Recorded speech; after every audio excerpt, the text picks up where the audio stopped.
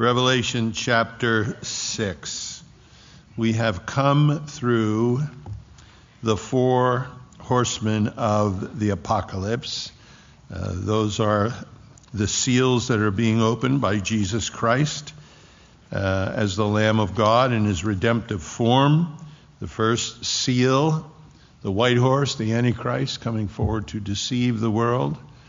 The second seal, the red horse, war breaking forth across the planet. The third horse is the black horse, famine, and famine usually follows war. And then the fourth horse is the gray horse, the dapple horse, the chloros horse, and it's death and Hades following. And then it says that horse with war and famine and the beast of the earth, pestilence and so forth, able to take 1/4 of the human race. 1/4, we're talking about between 1.5 and 2 billion people. This is the first half of the tribulation, by the way. So the first half is no picnic. We come now to, there's not 5 horses, not the 5th horse, but the 5th seal in verse 9. Let's begin there and let's read to the end of the chapter. It says here, "And when he had opened the 5th seal, I saw under the altar the souls of them that were slain for the word of God and for the testimony they held.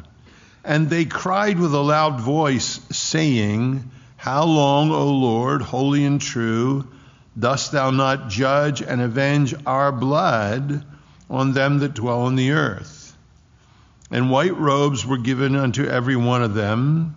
And it was said unto them, they should rest yet for a little season, until their fellow servants also and their brethren that should be killed as they were, should be fulfilled. And I beheld, and when he had opened the 6th seal," take note of the lo, which is a woe, "lo, there was a great earthquake.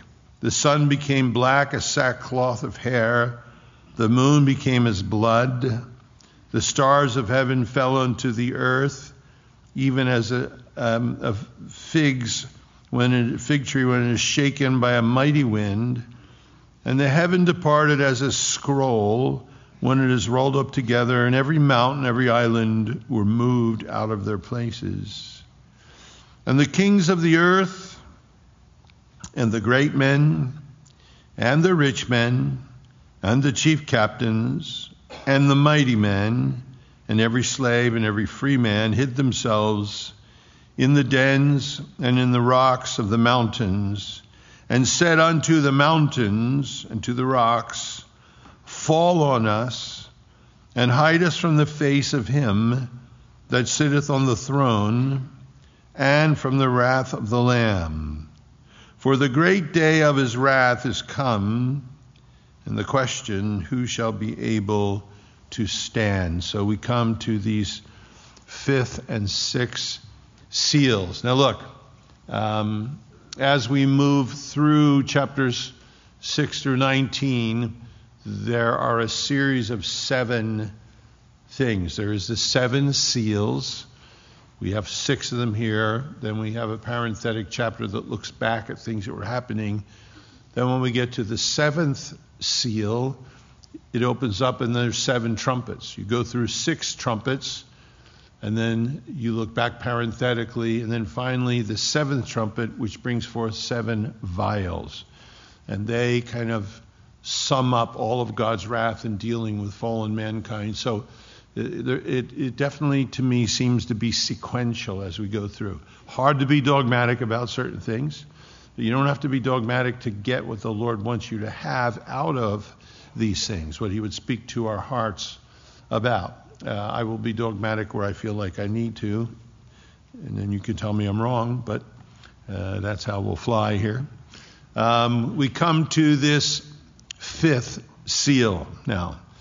It says, "When he had opened the 5th seal, I saw under the altar souls." I don't know how you see souls. "The souls of them that were slain And they were slain for the word of God and for the testimony which they held. And they cried. I don't know how souls cry. They cried with a loud voice. I don't know what kind of voice a soul has. Saying, how long, O Lord, holy and true, dost thou not judge and avenge our blood on them that dwell on the earth? Now, and obviously they're not asking for revenge personally, but they're asking for the Lord to enact everything the prophets spoke of that would usher in the kingdom. And white robes were given unto every one of them, not most of them, every one of them. And I don't know how a soul wears a robe. We'll get to that. And it was said unto them that they should rest. I didn't know a soul needs rest. They should rest yet for a little season until their fellow servants and their brethren that should be killed as they were should be fulfilled. So we come to this picture now. Look, understand today, Gordon Conwell Seminary tells us that half of the martyrs in church history took place, over half, in the 20th century. The last 100 years saw more Christian martyrs than the 1900 years combined before that. They say 100 to 160,000 per year now. It's hard, of course, to count some of them because you have to be there. At least 90,000 per year. That means one every 6 minutes. That means while we're here this morning for an hour, 10 of them, 10 martyrs. While we're here, 10 of our brethren, we don't know, men, women, children, will be killed for the cause of Christ. Look, and that's the restrained version. The fifth seal, all hell breaks loose. It's released. It's unrestrained. Right now, what we're seeing is a restrained version. Look, I think it's important for us to look at this because we're doing this now. The pandemic, COVID, Lord, get us out of here. There's too much suffering. Look, taxes are going to go up again. Lord, get us out of here. We don't know what we're going to do. Job market, Lord, get us out of here. We do this thing now, aren't we? We're kind of feeling that. There's a real urgency. We haven't resisted sin to the point of shedding blood. There are people around the world that are our brethren. They understand why they want to get out of here. You and I do that because we're sissies. Right? We ain't never had to deal with something life-threatening. We're headed into a different season. America can't be the last great hope for mankind. It has to be Jesus Christ. God chose us to be here now. So there's something for each of us to do, to occupy till he comes. But look, around the world today, terribly, there are so many being martyred and persecuted. It's just the way that it is, because principalities and powers are antagonistic and they hate the church and they hate the light when it shines. In this scene, understand what's taking place. You have the rapture of the church. Relative to the rapture of the church, you have, I believe, little children from every race, every culture, every religious background, all over the earth disappearing. You have 144,000 Jewish Billy Grahams preaching everywhere. You have the two prophets seated outside of Jerusalem, which I believe are Moses and Elijah. No, that's my opinion. You have this incredible testimony, and when the rapture takes place, our Bibles don't get raptured. We leave those behind for everybody that's finally going to be interested. And if you're listening and you're not a believer, if we all disappear, help yourself to the bookstore, especially the prophecy section. And if you can find cassettes and CDs and stuff laying around, those are yours. Bless you. But you understand there's such an incredible testimony, and you look at the hatred and the animus. They're killing people for the word of God and for their testimony. They can't stand, because of what's happening in the world, for anybody to talk about Jesus. You and I can still witness, we can share with our families, our friends, because the restrainer is still at work. Through the church, you and I are light and salt. The Holy Spirit restraining the evil in the world. But all that's going to change. And then there's no more restraint. And you would think then, we're going to see some of these people are going, wow, this is it. This is what they talked about. This is the great day of the Lord. And the chapter is going to end here by who is able to stand. Well, then we're going to go to chapter 7, and it's going to tell us who is able to stand. But the tribulation period is going to be the greatest season of evangelism in the history of mankind. Multitudes upon multitudes upon multitudes are going to turn to Christ. Many of them hearing your testimony now. They're hearing the word of God from you. They're hearing you share. But after these cataclysmic things begin to take place, they're going to turn. We're going to see during that period, it says multitudes upon multitudes in chapter 7 that have washed their robes in the blood of the Lamb. So here we have this scene in heaven.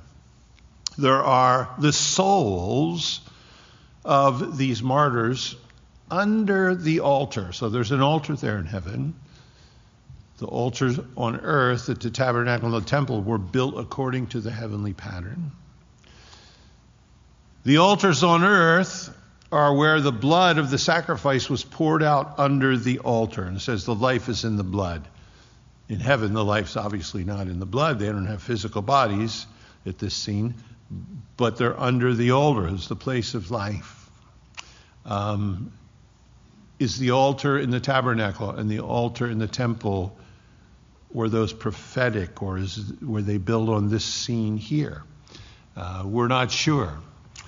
These are not the church, because these are without physical frames. These are souls. The rapture took place. Those who were dead were raised first, and then those who were alive were caught up together to meet them in the air. So physical frames of believers are with the Lord around his throne at this point in time.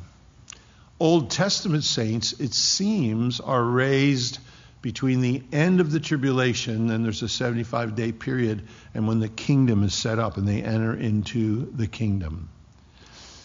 These are those who are martyred during the tribulation, and their souls are there. Remarkably, he can see them, he can hear them, they can speak. It's very remarkable to look at what's happening here in the picture as we look at it. No doubt those are the converts of the 144,000 and the two witnesses and everything else that's been made very clear. If you look over in chapter 7, it says this in 9 and 10, and after this I beheld, and lo, a great multitude, which no man could number, of all nations and kindreds and people and tongues, stood before the throne and before the Lamb, clothed in white robes, palms in their hands, and they cried with a loud voice, saying, Salvation unto our God, which sitteth upon the throne. Verse 14 says, I said unto him, Sir, he said, who are these that have come with these white robes and all? And he said, Thou knowest. And he said to me, These are they which came out of great tribulation, and have washed their robes and made them white in the blood of the Lamb. So this great ingathering of people during the tribulation. You don't want to be there. You want to be where we're going to be. That's the long way around the barn, believe me. That's the tough way to go. But we look at them here. Look at the condition that they're in. How do they have voices? I don't know. How does he see them? I don't know. How do souls wear robes? This is someplace scholars kill themselves here. How do souls wear robes? You see the explanations they come up with. It doesn't matter. This is not like they putting on a leather jacket and jeans. These are souls. These white linens are spiritual. They're not physical. There's something God gives them in heaven. You don't have to spend the rest of your life looking at that. Your 8-year-old could tell you what's going on here. And they're clothed with white linen, which is a picture of the righteousness of the saints. And the condition that they're in is important because, look, some people talk about soul sleep. You may have grown up in a church that talks about that. And it's really this depressing, it comes out of purgatory and different things. And what they say is when you die, your body goes in the ground and your soul sleeps inside your body until the resurrection. So that's the blessed hope, to lie in the dirt for 2,000 years before Jesus comes. You got to be kidding me. Some of you you're older, you know what I'm talking about. There's no evidence of that in the scripture. You look at the condition that they're in here. They're conscious. There's no soul sleep. They're under the altar. They're not in the grave. They're crying out. They're able to reason. The Lord's told them to rest for a little while. Paul said he desired to depart and be with Christ, but he remained for the church's sake. He didn't say, I want to sleep in the ground for 2,000 years. He said, I desire to depart and be with Christ. It tells us in 2 Corinthians, to be absent from the body is to be present with the Lord. Very interesting. In the Old Testament, 1 Kings 17, when you study the life of Elijah, he ends up with the widow of Zarephath, and while he's there, a miracle takes place with her oil and so forth, and her meal. But then her young boy dies, and she ends up crying out, this is what I get for, and so forth. So it says Elijah prays for the boy 3 times. He stretches himself on top of this boy. And it says after he prayed the 3rd time, his soul came into him again. Wasn't there. It had left. It returned. Very interesting, by the way, when you read that on your own. Elijah has no case study. There's nowhere in the Bible anywhere before that where anybody's raised from the dead. He's the first one. He just, all right, God, you can do this. Very interesting. Of course, you have Luke. Jesus says to the thief, today you'll be with me in paradise. He didn't say, look, cheer up. You're going to lay in the ground for 2,000 years. I'll come for you. You just be patient. He says, today you'll be with me in paradise. Luke tells us in chapter 16 about Lazarus and the rich man. They're both conscious. They're not in their bodies. And look, as we look at this here, there's no reincarnation either. Not saying, look, I'm not going to rush through this. If I don't get done, I'll come back as a cat. There's none of that here. The Bible says it's appointed unto man once to die and then the judgment. That's the general rule. We know we have Elijah. We know we have Enoch. We have a few exceptions. I wouldn't bet anything on that in your case. Take note of this too. How many of them have been there? How long have they been there? Have they been there through the whole 7 years? Have been there for just 2 years? They've been burned at the stake. They've been thrown to lions. That's a question because some people will come up and ask me sometimes about cremation. I have an opinion. It's cheaper. Used to tell my wife when the kids were younger, I said, honey, look, if anything happens to me, burn me. I ain't going to be there. Honey, I can't do that. We're going to bury you. I said, honey, the only time we're going to see money is from insurance if I kick the bucket. Don't waste it buying a hole in the ground in a wooden box, please. Use it for the kids. You're going to leave you with 4 kids to do this. And then she would say, well, if I die, I said, you ain't going to be around to give me orders if you die, and you ain't got no insurance, so I need to save all the money I can.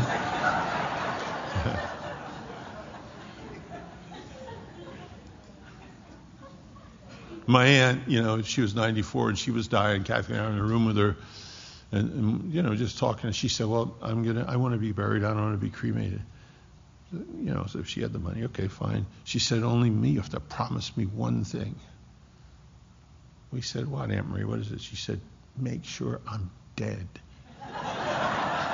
She said, "I see these movies where somebody wakes up in a coffin in the ground just." I said, Aunt Marie, by the time the undertaker is done with you, you ain't waking up. Just trust me. You're filled with formaldehyde. You're pickled. You're good. In the Bible, the place where they were buried was called a sarcophagus, which means a flesh eater. And you'd be placed in a sarcophagus. 2 years later, a relative would come back. Only thing that would be left is bones. They scrape the bones together, put them in an ossuary, in a pot, and then that spot is open again for someone else in the family. Christians were burned at the stake. They were buried at sea. They were eaten by lions. They were, God doesn't need your physical body for resurrection. He only needs the software. Those are the souls that are under the water. He doesn't need the hardware. He just needs the software. You need your spirit, your soul. That's all. Because, look, atoms, atomic structure, atoms are fungible. That means they're the same. They work for anything. So as long as he has the design, the software, he can make skin molecules, elements. He can make any kind of molecule out of the same atoms because they're fungible. And if he has the schematic, that's you. Resurrection's fine. You get an upgrade, So they're there, souls under the altar. Lord, how long? He said they all receive white robes. It's almost like a token. Rest. He says, isn't it interesting? He says, until your brethren, your fellow servants, are martyred, and their deaths fulfill something. Isn't it interesting? Here's our Savior, Jesus, the one who loves us with all of his heart. And he says, I have sons and daughters, and their death is going to fulfill something. It isn't as though I'm not in control. I could end everything right now, but you wait. There's a broader program. Because sometimes we'll do that. Lord, if this is happening, if you love me, why are you letting this happen? If you love me, why is this happening? If you love me. All around the world today, when we do the Voice of the Martyrs, there are Christians, sometimes 8-year-olds, that put their neck under the sword, that say, I'm not going to deny Jesus Christ. His grace is there, and they make that stand. These martyrs are martyred when Satan has his hands on the world, when God has backed off, and there's no restraint. And there's only two groups, it seems, the multitudes that are getting saved and the multitudes that are hating God and his people. There's no more gray.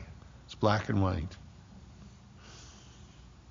And this remarkable scene here is brought before us, and I think the Lord wants us to look at it. He wants us to know. He wants us to say, we sit here today, okay, Lord, what am I supposed to say? One thing we can say is, look, I'm not in this picture. Thank you. I'm looking forward to getting raptured. I don't know what I'll have to go through in this world, but you're being clear. Look, he governs all of this. Through all of this, there's still an opportunity. Multitudes are saved.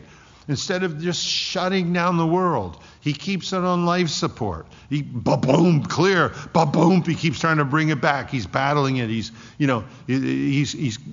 trying to keep things going until finally, when the vials are poured out, he's done. His wrath is then full. But even on the most terrible circumstances on earth, when the church is gone, he's still trying to turn the hearts of men and women to himself. And it says here there's going to be a multitude to do that, and it's going to cost them their lives. And then it says in verse 12, and I beheld, and when he had opened the sixth seal. Now the sixth seal is going to take us all the way down to verse 17. So let's just read down again and look at it. And look, as we read this, try to imagine the scope of this. This is terrifying. This is beyond anything the world has ever seen. Jesus said there's going to be days coming such as the world has never seen, beyond Noah's flood, and never will again. So just try to imagine, you and I sit here studying this morning. Imagine what it's going to be for people when the terra firma, the earth, is moving and it's gone, when the sky turns black, the moon turns to blood. It says that every strata of society is its victim. Kings and strong men and military men and poor men and rich men. It impacts the entire globe. This is this sixth seal shakes the whole world. And I beheld, when he had opened the sixth seal, that's why he says, lo, and lo, there was a great earthquake, and the sun became black as sackcloth of hair. The moon became as blood. The stars of heaven fell to the earth. Now I know any of you, like astrology, are saying, that's impossible. One star got close to the earth. We didn't send it right now. It's a Greek word that can mean stars when they're viewed in the sky. It can mean planets. It can mean meteors. It can mean asteroids. It speaks of any luminous body that might fall or be in the heavens. So he's describing what he sees. And the stars of heaven fell into the earth, even as a fig tree casteth her untimely figs when she is shaken of a mighty wind. And the heavens departed as a scroll when it is rolled together. and every mountain and every island were moved. Didn't say they all sunk, but they were moved out of their places. And now here's the cross, segment of all society. Kings, those are presidents, prime ministers, so forth. Kings of the earth and the great men of the earth and the rich men. Remember when famine came, it said, hurt not the wine or the oil in verse 6. And the chief captains, these are all the military leaders. And the mighty men, these are men of strength or influence, that run Twitter or Facebook, whatever they do. And every bondman, every slave, and every free man, they hid themselves in the dens and in the rocks of the mountains, and said to the mountains and to the rocks, fall on us, hide us from the face of him that sitteth on the throne. It doesn't say they see the face. From the face of him that sitteth on the throne, and from the wrath of the Lamb. Now look, they've been instructed by the 144,000. They've been instructed by an innumerable number of martyrs. They've been instructed by the two witnesses outside of Jerusalem. They've been instructed by, some of them friends and relatives that were martyred. That were raptured. They've been instructed, many of them, their children disappeared in the rapture. So they know that the judgment of God is coming. They've heard it over and over. The God's on the throne. The day of his judgment is coming. The wrath of the Lamb. Doesn't say it's all happening here in this verse. It's hard to be dogmatic. The sixth seal, how far into the 7-year period does that take us? It is in the seventh seal that we have the trumpets and the bowls. I don't believe this is the end of the age, because we have to get to chapter 16, and it says there, all of the rivers and seas of the world are turned to blood. It says the sun heats up 7 times and scorches the skin of mankind. It says the kingdom of the beast is in darkness, is in blackness. It says that the river Euphrates dries up, and the angels that are bound there gather the kings of the earth to Armageddon. There's no mention of any of that here. This seems to be earlier than that. It seems to be people crying out in terror as there are geological changes that are immeasurable, inconceivable to you and I, but it seems they all settle down again after this. So we have this scene, this earthquake.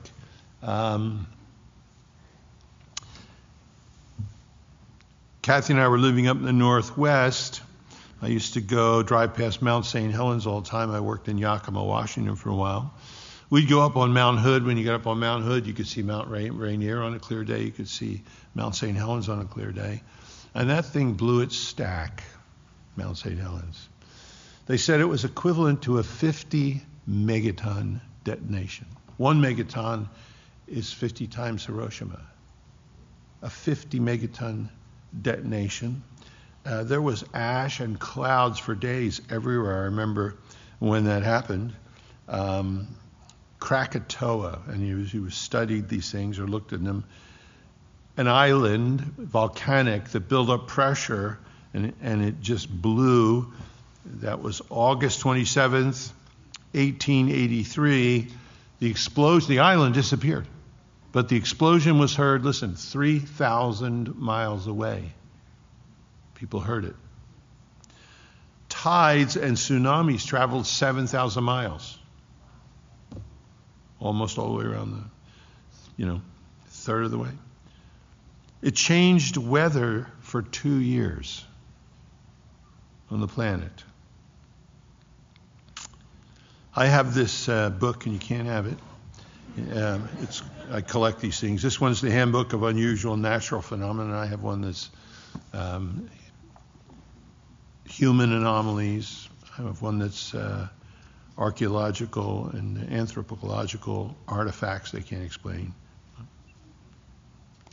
But this one's great here. And it says this. There's one chapter I can't get into it. But it's falling matter. One chapter is falling matter. Fish, frozen fish, just falling from the sky. Frogs, turtles in different places. Hay, blocks of ice as 10 foot across.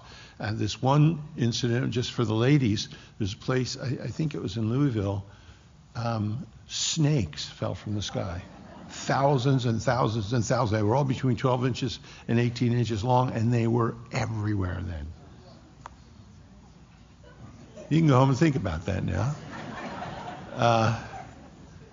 Isaiah tells us, as we're looking at these things, Isaiah says, "And all the host of heaven shall be dissolved, the heavens shall be rolled together like a scroll, all their hosts shall fall down, as the leaf falleth off from the vine, and as a fig tree from the figs." It just tells us there what he had said to us.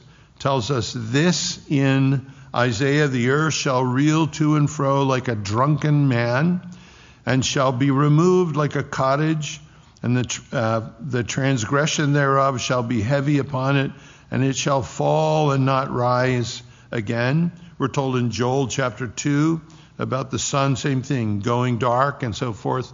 The Old Testament prophets spoke of this, but we see the scene of it here. I have this one chapter in here is strange phenomenon related to earthquakes. And it says, when there are earthquakes, this one section says, there are intense electrical activity reported during, before, and after quakes. Usually, and by the way, more people have died in earthquakes than any other natural phenomenon.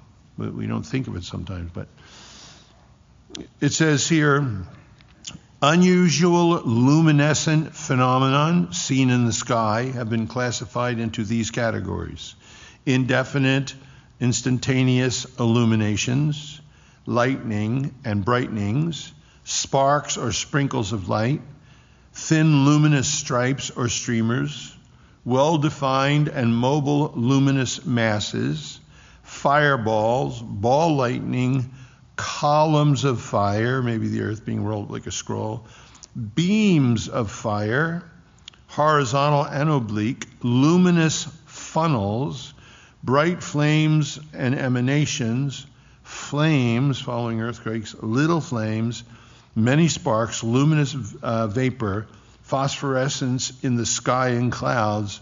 The classification is somewhat ambiguous, but is rather descriptive of luminous events associated with earthquakes.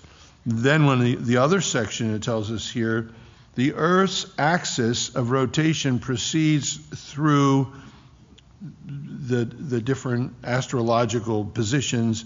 The wobble is slight at 0.5 seconds of arc maximum, and has a period of 14 months called the Chandler wobble, after S.C. Chandler, who discovered it in 1891.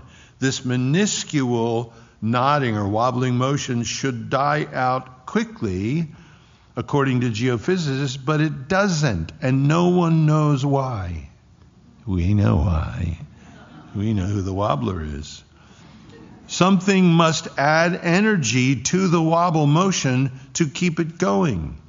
In 1967 and 1968, L. Manusa and D.A. Steyer of the University of Western Ontario claimed that large earthquakes fed energy into the wobble. The sudden axis of shifts of mass of earthquakes made the planet lurch. Other geophysicists suggested the reverse, that it is the wobble that might excite earthquakes rather than vice versa. Still others opined that an unrecognized third factor might cause the quakes and the wobble. That's our chapter here. Another unrecognized force might do that. So you look at this scene. Could it be from the war? Yeah, it could be. Chuck Missler, who used to come all the time, was the head of. He was the branch chief of the guided missile department for the Air Force. He was the head of it for a while, and he developed Philco, and that went to the Air Force with him. And he said our equations tell us that if there are 25 to 30 10 megaton weapons detonating at the same time, it can put the earth in a wobble. It can move it off its axis. The question is, when it gets into this wobble, so is it going to go back to a 360-day year? It seems like it, from a 365-day year, because all the prophecies are 360 days. We don't want to be here for this. You do not want to be here for this. Please listen, if you're not saved this morning, take my word. You do not want to be here for this. Or snakes falling out of the sky, any of that, but you don't want to be here for this. So it says this quake, it shakes the whole earth. It's a great quake. It says the sun became black. The sun is blacked out. We saw dark days in Egypt. God shut the lights off except in Goshen. At Golgotha, the sky turned black for 3 hours. The Lord can do this however he wants to. There is a chapter in here. It is called Dark Days. New England's Dark Day of 1780. Some observations made by Nathan Reed, a student at Harvard. May 19, 1780, at 10:30 a.m., uncommon degree of darkness commenced. At 11 o'clock, the darkness still increasing, Mr. Wigglesworth was not able to read his large print Bible by the window. Fowls went to roost as if it was evening.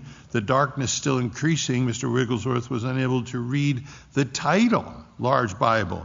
Candles are in common use. Frogs began to sing. Evening birds are singing. The Connecticut legislature in session at Hartford that day, it was as the darkness gathered, the Journal of the State House of Representatives reads, none could see or read or write in the house or even the window, or distinguish persons at a small distance, or perceive with distinction of dress in the circle of attendance. Another one talks about a volcanic eruption in Timbora Mountain, 1814, and it says when that took place, at a distance of 300 miles, it was pitch dark for 3 days. Ashes were carried by the monsoon a distance of 1,200 miles, and for 10 days he was obliged to write by candlelight. Right? There's whole sections of them here. Natural phenomenon where the sky went black and there was no answer for it. And it says some people, when it happened, thought it was the end of the world. People freaked out. Well, this is going to be the end of the world. This one, whether it's from the earthquake, whether it's from nuclear exchange, whatever the process, we see these huge, every earthquake now is restrained. And you'll see 100,000 people die in China. You'll see tens of thousands die in Iran. The one with the tsunamis a few years ago, and just the people in the Pacific there that were drowned, and that's all restrained. But at some point, it'll be unrestrained, and the Lord says those quakes are going to be part of the signs of His return. Along with this, there's going to be darkness. The stars falling. Again, we know they're not stars. Moon becoming as blood. Old Testament saints and prophets talked about this. And it says the earth, they're going to fall like a fig tree casting its untimely figs. And the heaven departed as a scroll. That's a tough one. That could be nuclear detonation. Again, Isaiah says, and all the hosts of heaven shall be dissolved, and the heavens shall be rolled together as a scroll. Isaiah 34. The Old Testament prophets saw this. It's one of the phenomenons of great platelet shifts. A global quake produces these kind of things. John's just telling us what he observed. And it says, the heaven was rolled up like a scroll together. Every mountain and island are moved. So it's interesting. He watches the Antichrist. He watches war. He watches famine. He watches death. And then his attention's taken to heaven. Then he sees the souls under the altar. He hears everything going with that. Then his attention is back to earth again for this great quake and all of these things that are taking place. And the heavens, which means the atmosphere, it's not the second heavens or the third heavens, it rolled up like a scroll. There's this rolling motion. Every mountain and island are moved.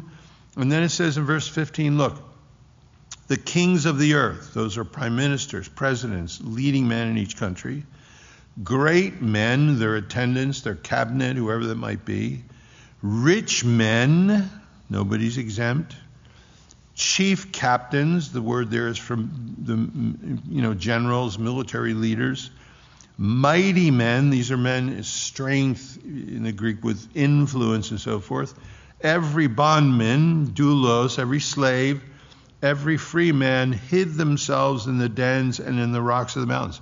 No one, no strata of society at this point in time is escaping what's taking place. Look, you can read the articles, very interesting. Some of the billionaires in the world are buying mountain real estate in New Zealand and building these big palatial palaces right into the side of a mountain, having them bored out. They're getting themselves set up for World War III.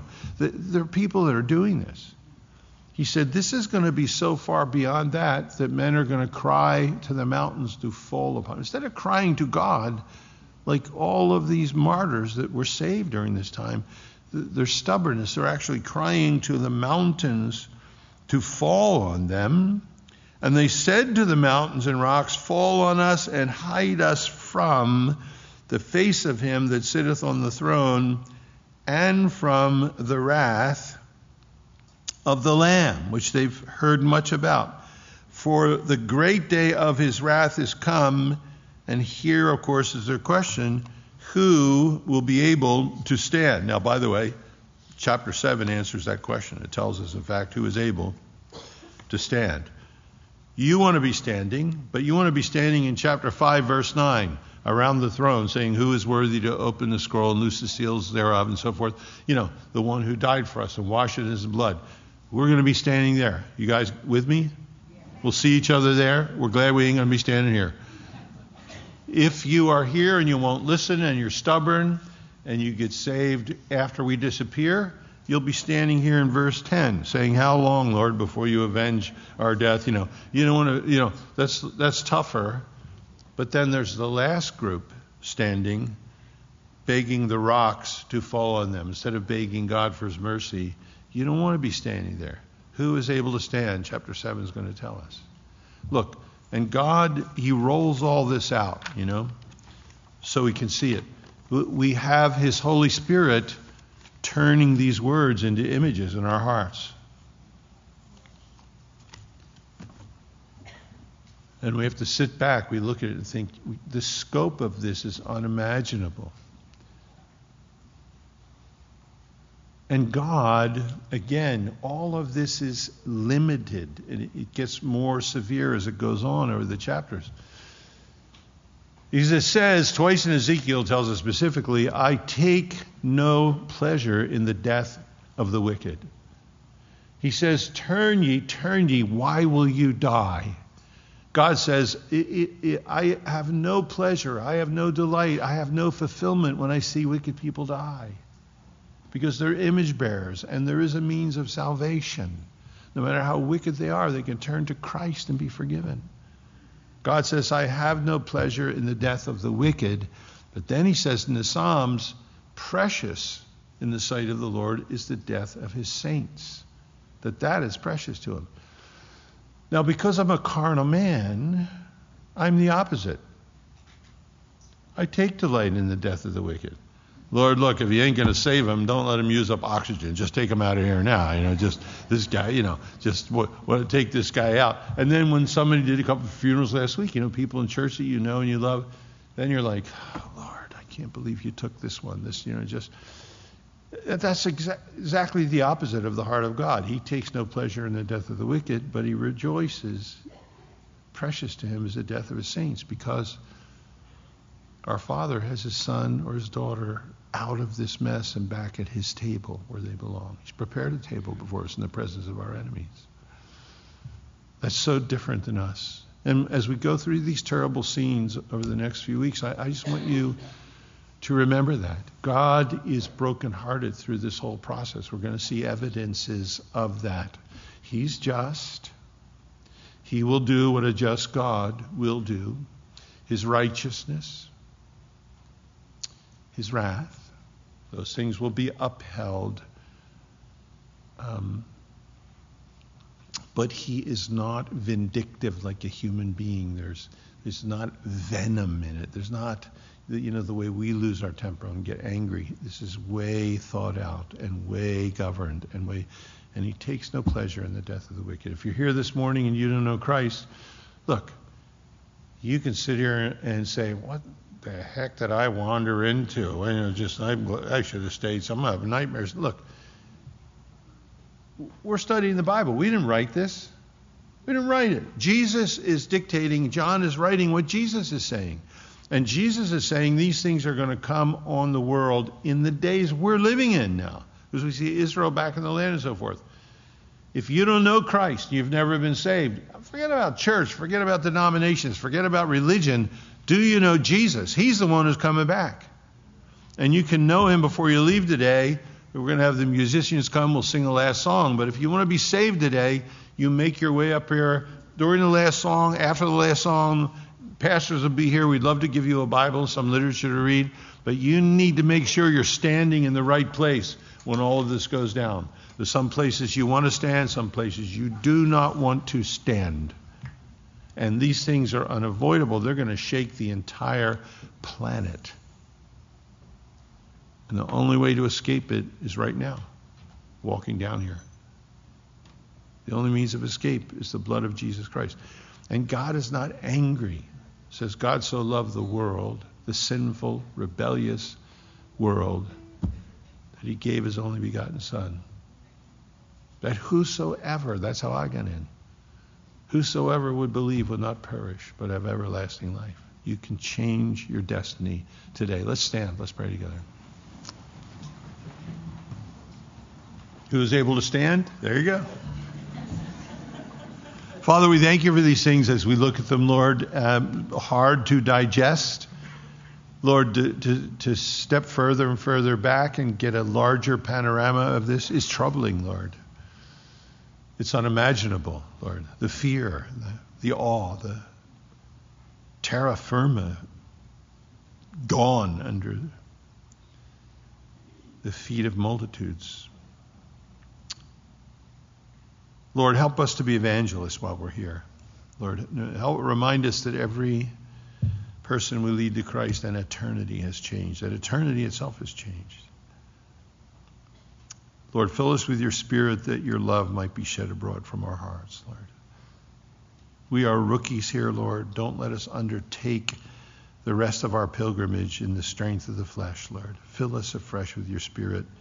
Let these things be things that we store in our hearts. Let them bear fruit. Father, we pray in Jesus' name and for his glory. Amen.